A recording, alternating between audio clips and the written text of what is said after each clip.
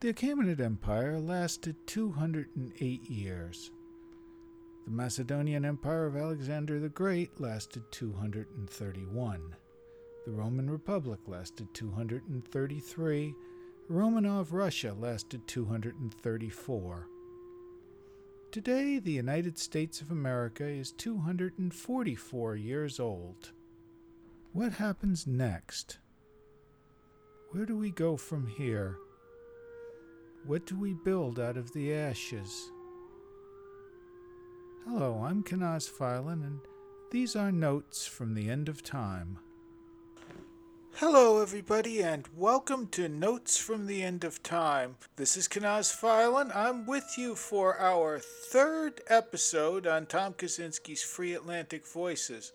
Very proud to be a part of this whole operation, and tonight we're going to talk about a great cosmic question. Are we living in a computer simulation? If I'm talking to any of my fellow old geeks out there, you may remember William Gibson's book Neuromancer from the 80s. That was the book that gave us the idea of cyberspace and of living in a virtual computer reality. And if William Gibson and Atari consoles are before your time, you probably remember a movie from 1999 called The Matrix. That was back when the Wachowskis were still the Wachowski brothers. In that movie, Samuel L. Jackson hands Keanu Reeves a red pill and awakens him to the fact that he's been living in The Matrix, a giant computer simulation that keeps him entertained while using him and other humans as an energy source. The Matrix is to fin de siècle America what Woodstock and the Summer of Love were to America in the mid 20th century, in the late 60s. The Matrix made it okay to be heterosexual and wear tight vinyl pants. The Matrix gave us long trench coats, it gave us the sunglasses, that whole aesthetic, and it also captured the zeitgeist of the time, that feeling just as the internet is starting to take off. We're suddenly realizing computers are becoming a much bigger part of our everyday lives, that we're getting a lot of information streamed at us, that a lot of people are growing increasingly interested in our information. Gene Roddenberry had envisioned holodecks in the original Star Trek in the early 60s. In 1999, virtual reality looked like it was around the corner the way the stars looked like they were just around the corner in the age of the moon landings. But as we discovered that colonizing space was going to be a lot more complicated than we first thought, the age of manned space exploration petered out. We haven't quite reached holodeck levels. We're still having difficulties with virtual reality. One of our big ones is trying to make sure people don't become violently ill when the visual stimuli they're experiencing and the gravitational stimuli they're experiencing via their inner ear don't match up. But we've certainly made remarkable progress in deep fakes. We've certainly learned how to copy data and share it. We've been doing that for a couple of decades now. We've become increasingly dependent on that great interconnected web of machines that sends us the images, that sends us all this data. And so that sense of unreality has only become greater over the last 21 years. A few years after the release of The Matrix, in 2003, a Swedish philosopher named Nick Bostrom released a paper on the simulation argument. Bostrom's argument started out by mapping present-day trends in technology, the development of virtual reality, the mapping of the human brain. He went on from there to postulate that it was more likely than not that we were in fact digital beings living in a vast computer simulation that was created by our future descendants. Bostrom noted in his paper, which was entitled Are you living in a computer simulation that it is not an essential property of consciousness that it's implemented on carbon-based biological neural networks inside a cranium? Silicon-based processors inside a computer could, in principle, do the trick as well. In other words, those thoughts that you think are going on in the neurological networks inside your cranium could just as well be going on as part of a computer program. Given the advances we've made in computer science over the past several decades, is it entirely unreasonable to think that maybe our descendants will have computers that can simulate 1 billion minds as easily as we can simulate weather on our supercomputers, or as easily as we can play a game of Sims on our cell phone? The communicators Gene Roddenberry envisioned in the first Star Trek wouldn't even pass muster as decent communicators in the age of the iPhone. So if we imagine that the arc of technology continues on its current upward trend, and I have to admit, I think that's a very big if, but I'll also admit that I'm in the minority on that. It is, after all, the age of progress, and everybody thinks that progress can do nothing but progress forward. But if you assume that they're right, within 100 years, maybe less, this could be commonplace technology. They might be able to simulate millions of human experiences in ancestor simulations, in whatever sort of simulations scientists of whatever century this is think worthwhile. They might want to do this the same way game designers let people build worlds in Roblox or let them play Civilization. Australian philosopher David Chalmers noted that the programmer in the next universe up may just be a teenager hacking on a computer and running 5 universes in the background, but it might be someone who is, nonetheless, omniscient, all-knowing, and all-powerful about our world. Simulation theory may even have its knowledge we're not meant to know. Preston Green has warned that if our universe has been created by an advanced civilization for research purposes, then it is reasonable to assume that it is crucial to the researchers that we don't find out that we're in a simulation. If we were to prove that we live inside a simulation, this could cause our creators to terminate the simulation, to destroy the world. As far as I'm aware, no physicist proposing simulation experiments has considered the potential hazards of this work.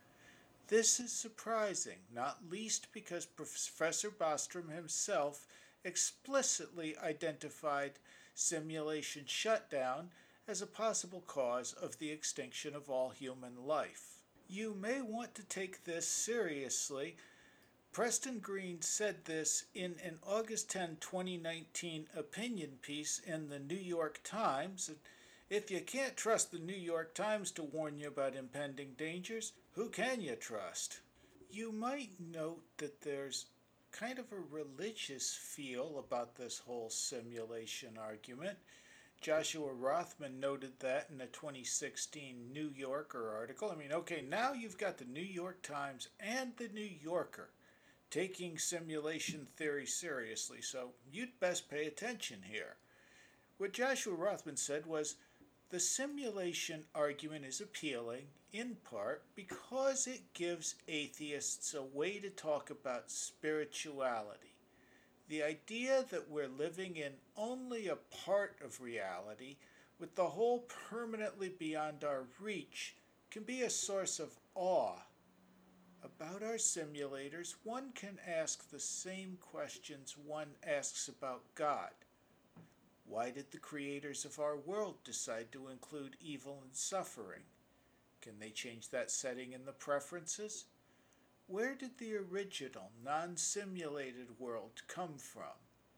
In that sense, the simulation argument is a thoughtful and expansive materialist fable that is almost, but not quite, religious. There is, of course, no sanctity or holiness in the simulation argument. The people outside the simulation aren't gods, they're us. I think it's clear that what we're dealing with here is a modern religion. This is a religious idea, and so I'm going to treat it like a religious idea and just explore some of its premises and some of the conclusions we could draw from them. The first thing that jumps out at me is that it would be very computer and processor intensive to map the whereabouts of every atom in a universe at every place at every time. It would be much easier to create a planet-sized civilization. We'll call this simulation Sol 3. Within Sol 3, we would have the data for lights in the sky. As the simulation progressed, we would see where the subjects went with it. When they developed telescopes, we would know what data that we would feed them so that they would act upon that, and we'd see from the moment there where they go with it. Do they develop bigger telescopes? How does this affect their society? What subsidiary inventions do they create? Would they create radios that increase their capacity to gather information and to communicate with each other? Would they develop telephones, televisions, all things that they could get as they leveled up, as they acquired certain magic capacity, certain magic spells, as it was certain technological knowledge, which we would place a premium on that by making sure that only subjects of a certain intelligence, a certain social standing, all sorts of other game characteristics could master that knowledge. We would then have other constraints that we needed to fill to get that knowledge spread out through the various groups within the Sol 3 simulation. So in other words, we're not dealing with a real world, we're not dealing with technology, we're dealing with data that was pumped in through a simulation. Let's go further with this data. There are, at this point, around 7 billion people in the Sol 3 simulation, or so I've been told. Now, that could mean there are 7 billion fully active mind simulations here, or it could mean that there are a certain number of minds that are being simulated and a certain number of non-player characters. These are not full simulations. They exist for certain purposes or to fulfill certain tasks. When you walk down the street, you see 100 strangers around you. If you're in New York City or you're in Manhattan, you may see more than that, especially if after the COVID epidemic lifts or during a riot. In any event, you engage with a lot of people every day. How many of these people do you know beyond the function that they serve in your life? How well do you know the other people who work in your office building? How well do you know the people who sit beside you in class? How well do you know the people you argue with on the internet? And this is a deep existential fear that I think is going to be one of the hallmarks of the late teens and early 20s of the 21st century. In October of 2018, 4chan had such a successful troll that they managed to get over 1,500 accounts suspended on Twitter. The troll involved NPC accounts. These were fictional personas. They had gray cartoon Wojak avatars. They were called NPCs. They posed as liberal activists. They had bios like fighting against Nazi racist Trump fascist Cheeto finger, and they mindlessly repeated anti-Trump talking points: Trump fascist, orange man bad, you racist. They followed each other. It started as a joke. Then Twitter suspended them on the claim that a few of the accounts had told people to vote on November 7th. when, of course, Election Day is on November 6th. And that seems a little disingenuous, especially since a week earlier, the popular website Kotaku.com had written an angry article explaining how the NPC meme tries to dehumanize SJW. Author Cecilia D'Agostino blamed the NPC meme on a 2016 post in 4chan wherein the poster theorized, "I have a theory that there are only a fixed quantity of souls on planet Earth that cycle continuously through reincarnation. However, since the human growth rate is so severe, the soulless extra walking flesh piles around us are NPCs, or ultimate normal fags, who autonomously follow groupthink and social trends in order to appear convincingly human." This post went on to describe NPCs with, "If you get in a discussion with them, it's always the same buzzwords and hackneyed arguments. They're the kind of people who make a show of discomfort when you break the status quo, like by breaking the normie barrier to invoke a real discussion. It's like in a vidya, when you accidentally talk to somebody twice and they give you the exact same lines word for word once more." This meme was resurrected, as good memes often are, on 4chan in 2018, and it really rattled a lot of people on the left.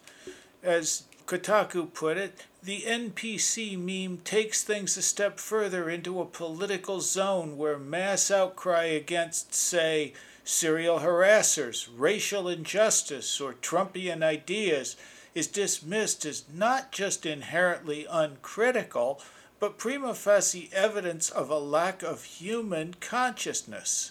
What makes this marginal, stale meme built on edgelord logic worth half a thought is what the idea of an NPC speaks to. NPCs have no agency. NPCs don't think for themselves. NPCs don't perceive, process, or understand. NPCs arrive at the same worldview not because it's authentic to their experiences, but automatically. As a descriptor, it suggests that those to whom it applies aren't even human, but are rather functionally robots or clusters of computer code. That this has resonated as widely as it has is funny, but it's also a little scary. And yes, it is a little scary for a generation that grew up on screens, who get their information from screens, who spend their recreational time playing games on screens, whose social life consists of sending messages on screens to other people who read the messages on screens. It's very easy to start questioning the reality of your friendships, the reality of the people around you. If you've been on the internet, chances are you've been called a Russian bot at least once. People say Christians spend an awful lot of time worrying about whether or not they're going to hell. If you live in a simulation, how much do you have to worry if you're one of the full sims or if you're just one of the NPCs that are only there to move the plot along? And if somebody else is feeding you all the data you act on, all the things you experience, all the ideas in your head, how do you know the simulator's motivations? How can you trust the simulator? And of course, we've seen a growing distrust for data, a growing suspicion about fake news. People are convinced Sandy Hook was faked. The moon landing was faked.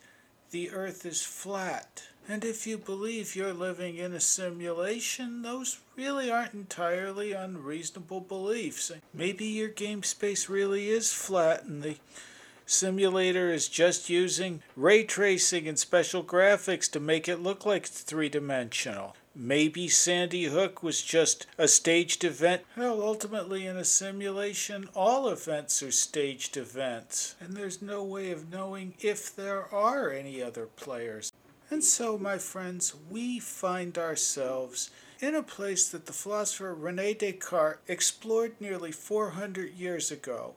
Descartes asked, can we trust our senses? And we realize our senses are imperfect. Our vision isn't as sharp as a hawk's. Our hearing isn't as good as a dog's, or we can't hear as high as a bat. Rainier went one step further. He said, suppose there were an evil demon who was feeding every experience that I have into my head. Can I trust anything that I see, anything that I feel, smell, or taste? Can I be sure that I'm really experiencing this, or is it all the product of some evil demon? What bedrock can I find? How do I know that I'm not being lied to? What can I know with absolute certainty? And he came up with an answer. It's become famous. Cogito ergo sum. I think, cogito, ergo, therefore, sum.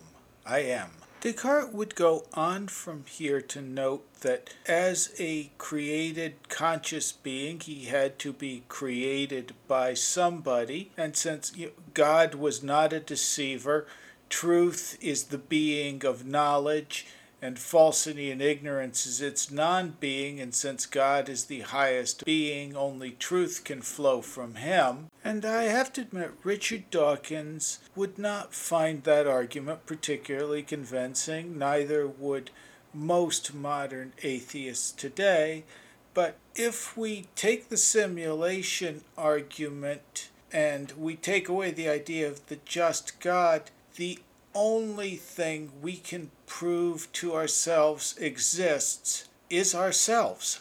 And because we're pack primates, that kind of deep existential loneliness, most of us are going to meet that with fear, loathing, this deep kind of anxiety, and a desperate need for somebody who will tell us who we are and what it is we're supposed to do. And so much of our society, certainly the parts of our society that have most been influenced by postmodernism, prioritize the individual, the individual's needs, the individual's wants. The whole point is for the individual to have every opportunity to be the best individual the individual can be, based on whatever that individual sees as best. And this is a very modern problem. For most of recorded history, individuals knew exactly who they were. Your identity was based on your family, it was based on your tribe, your clan, later on your nation. It was based on your ancestral faith, which was typically the faith of your fathers and your grandfathers and the faith of your community. And certainly this system wasn't perfect. It led to unjust distribution of resources. Some people got more than others and some had to do with less.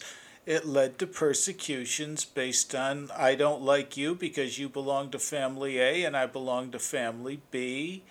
Blood feuds, there were all sorts of problems with this setup. But it worked despite those problems. Communities stayed together, tribes stayed together, families stayed together, and individuals knew their place in the system and they knew their place in the pack. Today we're encouraged to find our own pack, to create our own identity, make for ourselves our own family. As Jean-Paul Sartre would put it, we are condemned to be free. We did not create ourselves, but we are at liberty from the moment we're thrown into the world. We're responsible for everything we do. And for Sartre, this liberation doesn't lead us to joy. It leads us to anguish when we recognize our total freedom and responsibility. We realize when we choose for ourselves and others, and most of us really don't want that responsibility.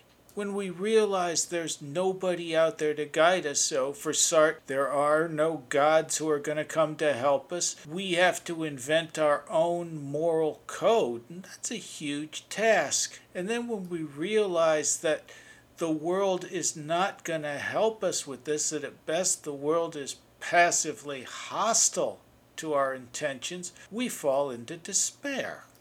Now, Sartre also believed that the way most people would respond to this was what he called mauvaise foi or bad faith, they would run away from the responsibility of creating themselves.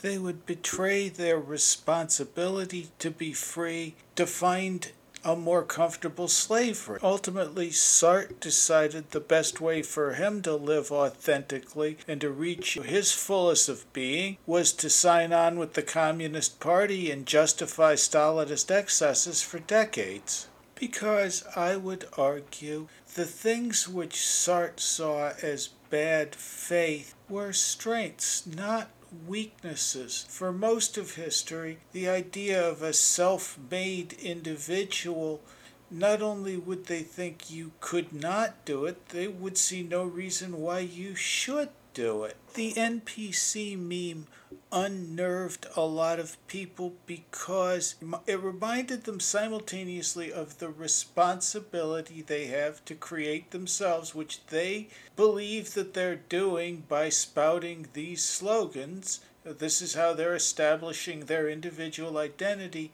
And at the same time, the NPC meme reminded them of their bad faith. It reminded them they're just doing it to get along with the pack. 21st century Western society privileges what's going on between your ears to incidentals of birth. For example, you can get into a great deal of trouble for noting that there are correlations between genetics and IQ scores.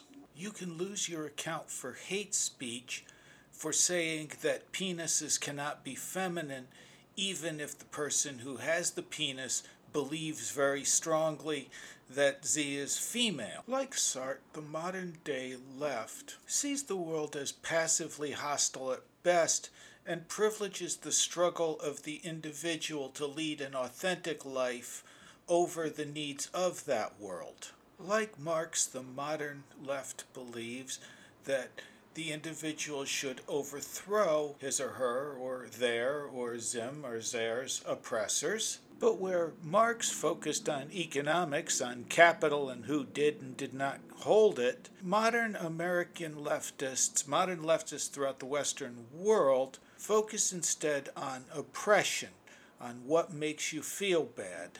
Once again, we see what Kant might call the privileging of the phenomenon over the noumenon.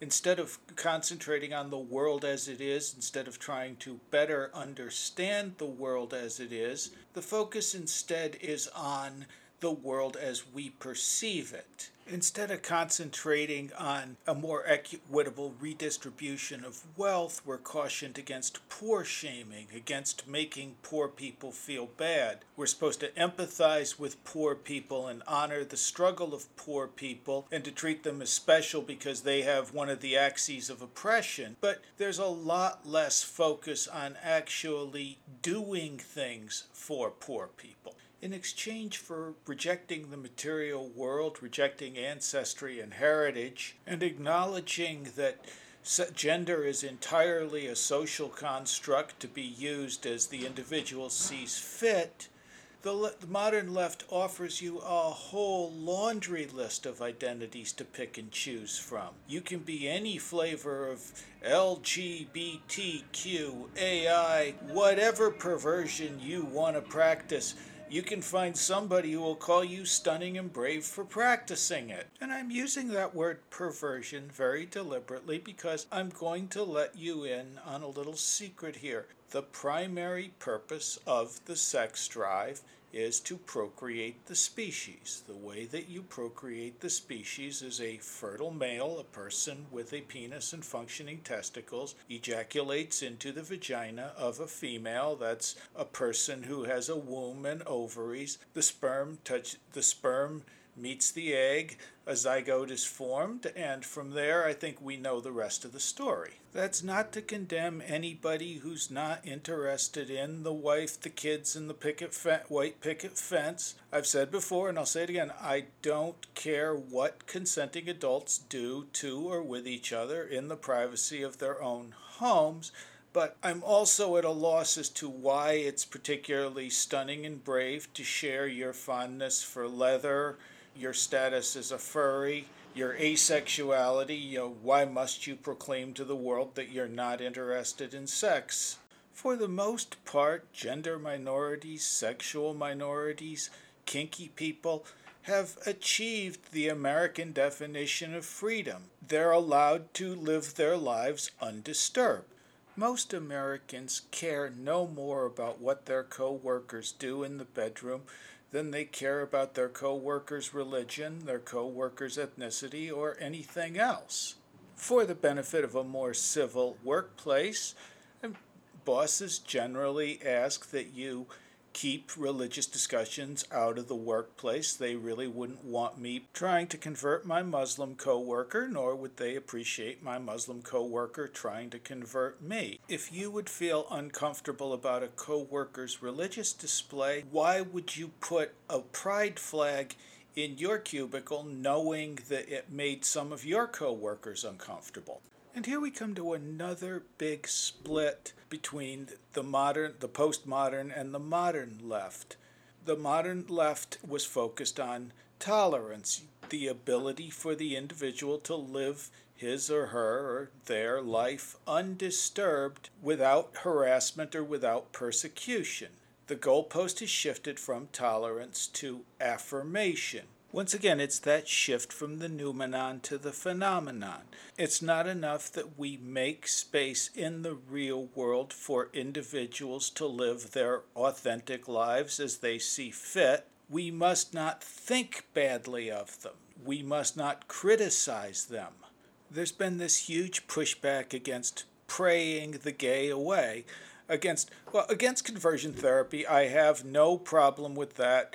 It is cruel to subject children to electrical shocks or aversion therapy to try to help them control their same-sex urges. That's just a bad idea. I wholeheartedly support its banning. But what we've seen is people attacking church groups that offer assistance to Christians who feel that homosexuality is a sin and who wish to deal with those urges as sinful urges. Again, these are adults we're talking about. These are not children. These are not people who are being brainwashed and being dragged in. These are people who come to these church groups of their own free will. But if they try putting a page up on Facebook or advertising on Instagram or offering their service, mentioning their services on Twitter, they'll soon get flooded with complaints and often get their sites pulled as conversion therapy. Now, let me make this clear. If a gay man wants to go to a bathhouse and meet other consenting gay men and have anonymous sex with them, I would support his right to do that. Why would you not support that same gay man's right to pick up a Bible, to go to church, and to ask to pray to be released from homosexuality? You don't have to agree with either approach, but what about the individual's freedom? You don't have to agree with the individual's choices, but it's a pretty piss-poor freedom that only includes the right to do things you approve of. And it seems pretty clear to me that the American left is only interested in supporting such identities and such beliefs as they find useful at the moment. And this is only to be expected in a movement, in a society which has rejected the idea of eternal truths. When you reject that, truth becomes whatever the strongest person says it is. Truth becomes a tool that you can manipulate towards your desired ends. Or truth becomes a few lines of code running through processors in some giant cosmic simulation. And it also brings up a very important distinction. That's the distinction between authoritarian and totalitarian philosophies. Now, I will grant you, living under either of these can suck. But an authoritarian dictator is generally concerned with law and order and with seeing that everything goes smoothly so he and his cronies can continue looting the treasury. As Roose Bolton liked to say, a peaceful land, a quiet people. So long as you keep your head down and don't disturb things too much, you can generally get through an authoritarian dictatorship all right. It's when you start getting involved in politics or you start becoming a threat to the authoritarian dictator's goals, yeah, things can get bad for you very quickly. But there are ways to survive an authoritarian dictatorship without getting into too much trouble. A totalitarian dictator wants to change the way his society thinks. He wants to rebuild things from the ground up.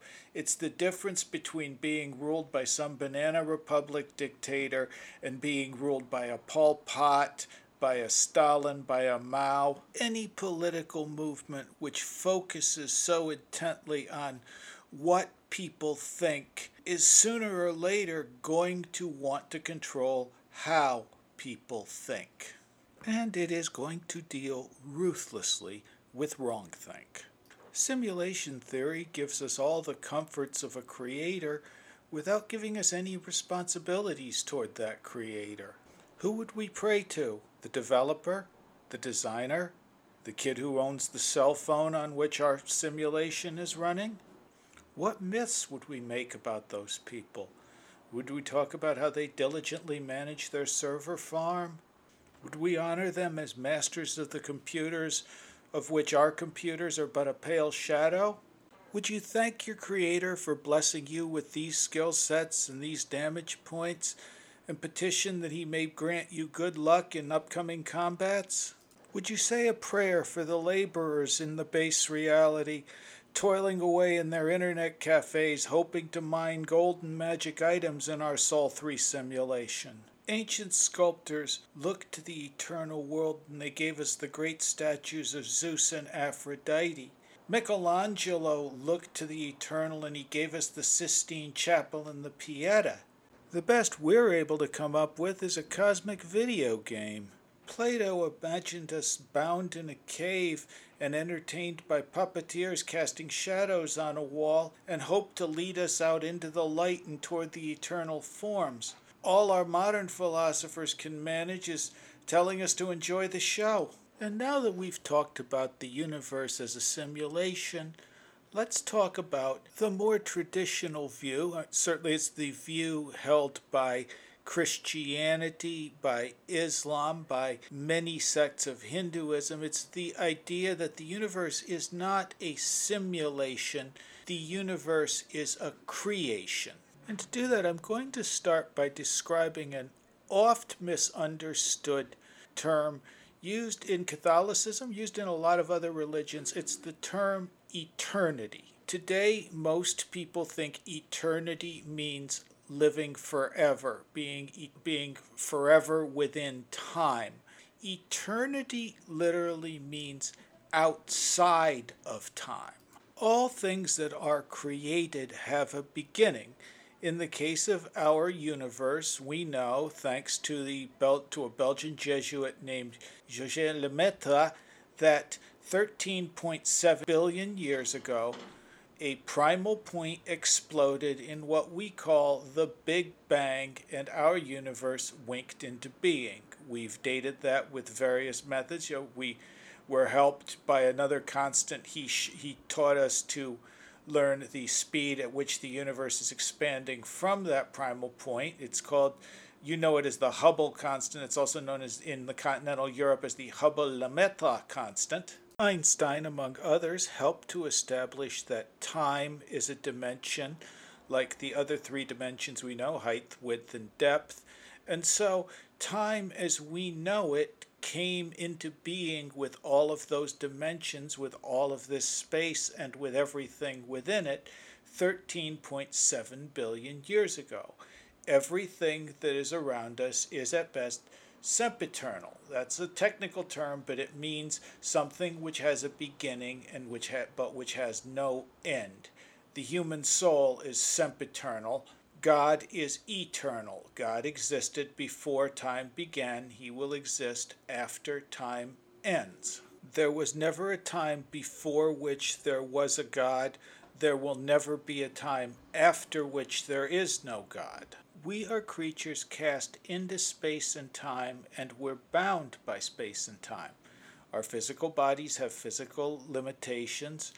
Our vision of what was and what will be is foggy at best. God, who created space and time, is not bound by space and time.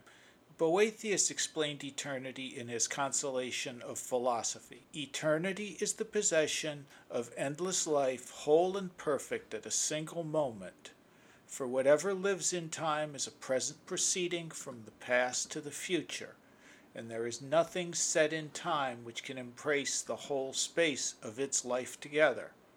Tomorrow's life it grasps not yet, while it has already lost yesterday's. Nay, even in the life today ye live no longer than one brief transitory moment. Whatever, therefore, is subject to the condition of time, although, as Aristotle deemed of the world, it never have either beginning or end, and its life he stretched to the whole extent of time's infinity, it yet is not such as rightly to be thought eternal, for it does not include and embrace the whole space of infinite life at once, but has no present hold on things to come, not yet accomplished. Now, because we are creatures caught in space and time, it's very easy for us to get distracted by the here and now. We have a natural moral instinct, but we're also frequently tempted to ignore it. Now, there's another important distinction: the sensible and the intelligible worlds. Now, the sensible world is that which we perceive with our senses, what we see, what we hear. We also have an intelligible world. For example, you can't see or taste mathematics, but you can do proofs and show that your conclusions are correct. You can apply geometry and trigonometry to build cathedrals, so you have evidence to back up that you're onto something in the intelligible world. Well, the intelligible world and intellectual pursuits are not without their joys. Sensible stimuli are a lot more immediate. It's really hard to think when you feel something real strongly, when you're in pain, when you're tired, when you're horny. And one of the best ways we've found to avoid momentary distractions is to focus on the eternal. That lets us just step outside the here and now for a second. It lets us see past our personal needs and desires. It reminds us we're part of an ongoing process that was old when our ancestors were young. We're not just a bunch of atomized individuals left to seek whatever distraction we can find. Instead of just being animals seeking our place in the pack, we can become sparks of a divine light with a divine purpose, and we can become participants in our own redemption. And I know that probably sounds pretty funny to a lot of people listening. So you're telling me I should pray the rosary to work on my porn addiction? Yes, absolutely. It can't hurt and it can only help. I know, praying to the Virgin, believing in Jesus, that's all childish stuff, and I'm not going to argue the point with you. I've said before, and I'm sure I will say again, I greatly struggle with the idea that a man could be born of a virgin and rise from the dead. But I have no problem believing that my ancestors accomplished glorious things in the name of that man and under the shadow of that man's cross. Neither do I have difficulty believing that the world was a better and a happier place when the resurrection and the virgin birth were taken as matters of fact and not pretty allegories, or that the world was a better and a happier place when they saw Jesus not as a world teacher but as the Son of the Almighty and the ever-living God. And so I'd like to read a passage from G.K. Chesterton's Heresies. This is an absolutely brilliant dissection of modern morality and of our desperate need for the eternal. A modern morality can only point with absolute conviction to the horrors that follow breaches of law. Its only certainty is a certainty of ill. It can only point to imperfection. It has no perfection to point to. But the monk meditating upon Christ or Buddha has in his mind an image of perfect health, a thing of clear colors and clean air. He may contemplate this ideal wholeness and happiness far more than he ought. He may contemplate it to the neglect of exclusion of essential things. He He may contemplate it until he has become a dreamer or a driveler, but still it is wholeness and happiness that he is contemplating. He may even go mad, but he is going mad for the love of sanity. But the modern student of ethics, even if he remains sane from an insane dread of insanity. The anchorite rolling on the stones in a frenzy of submission is a healthier person fundamentally than many a sober man in a silk hat who is walking down Cheapside, for many such are good only through a withering knowledge of evil. I am not at this moment claiming for the devotee anything more than this primary advantage, that though he may be making himself personally weak and miserable, he is still fixing his thoughts largely on gigantic strength and happiness, on a strength that has no limits and a happiness that has no end. Doubtless there are other objections which can be urged without unreason against the influence of gods and visions in morality, whether in the cell or the street. But this advantage the mystic morality must always have. It is always jollier. A young man may keep himself from vice by continually thinking of disease. He may keep himself from it also by continually thinking of the Virgin Mary. There may be question about which method is the most reasonable, or even about which is the more efficient, but surely there can be no question about which is the more wholesome.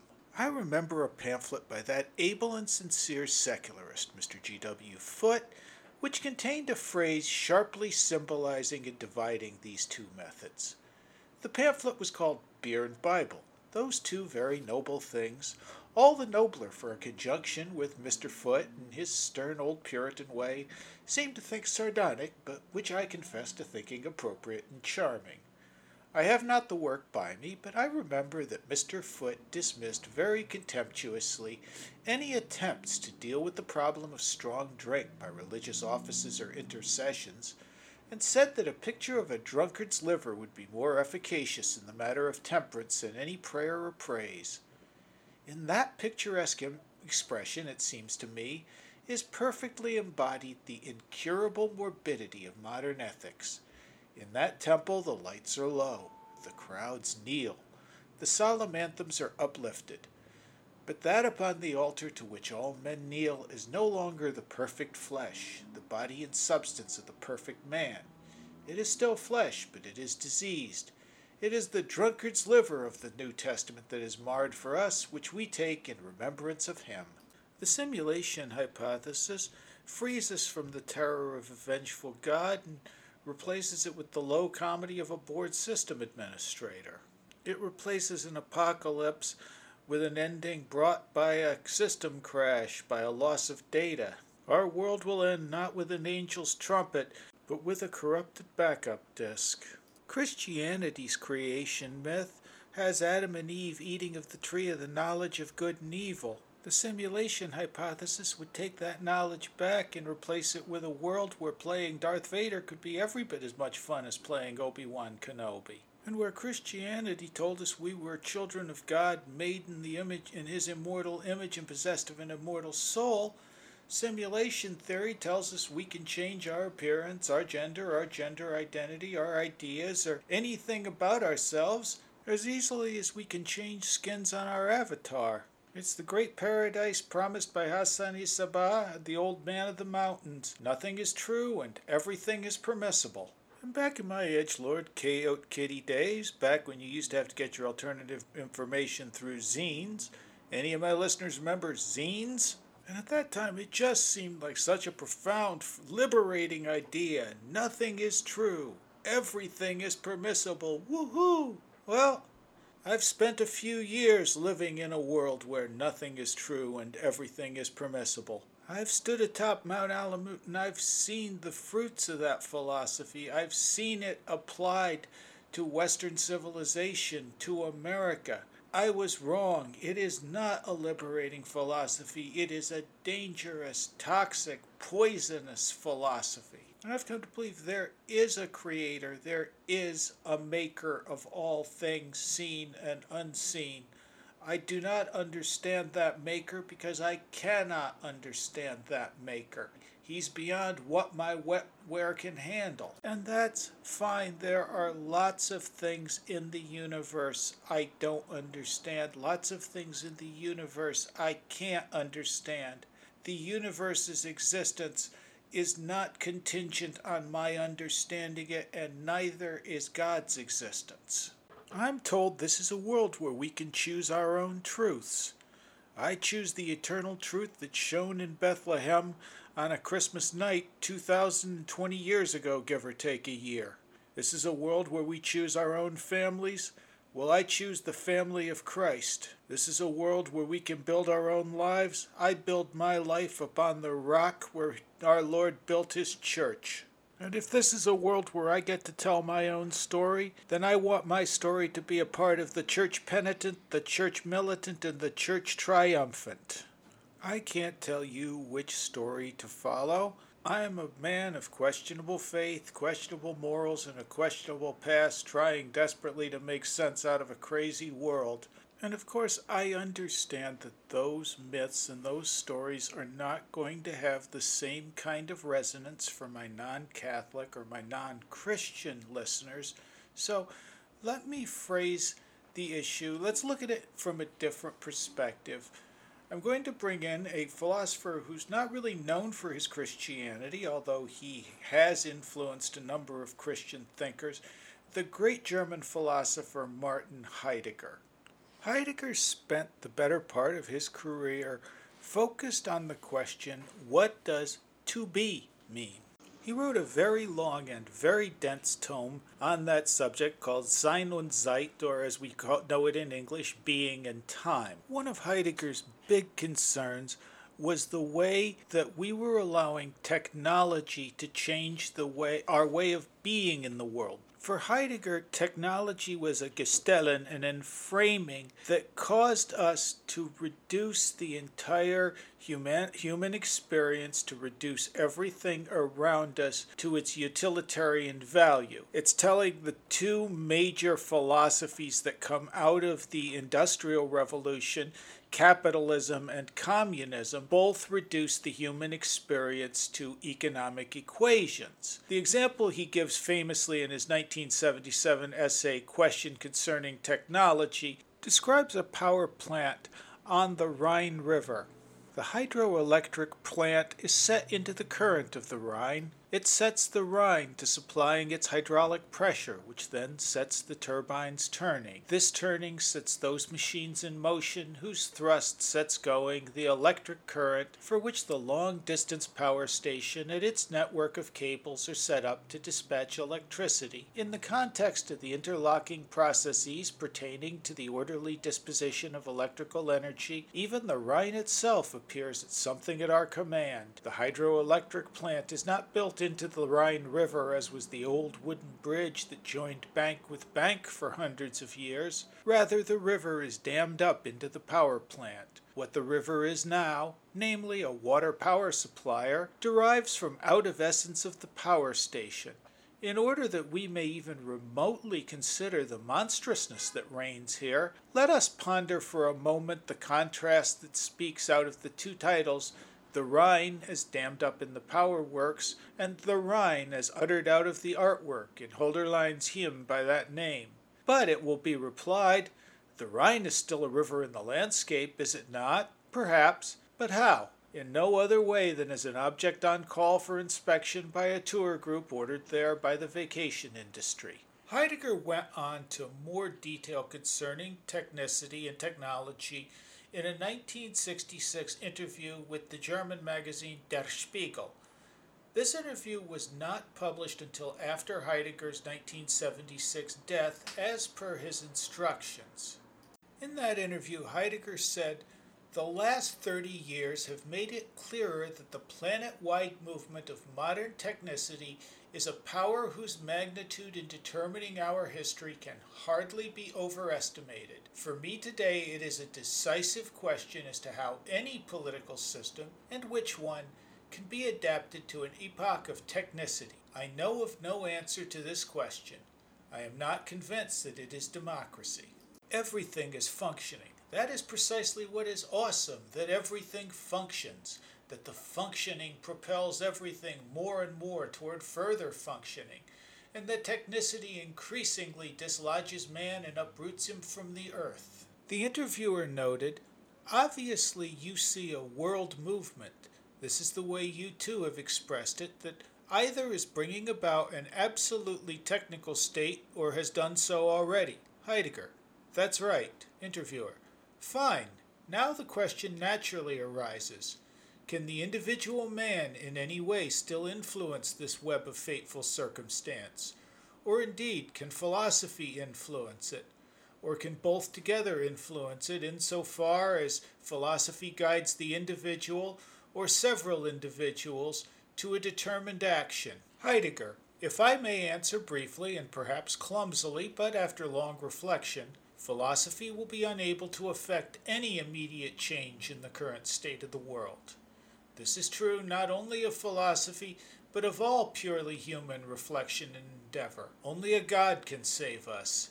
The only possibility available to us is that by thinking and poetizing, we prepare a readiness for the appearance of a God, or for the absence of a God in our decline, insofar as in view of the absent God we are in a state of decline.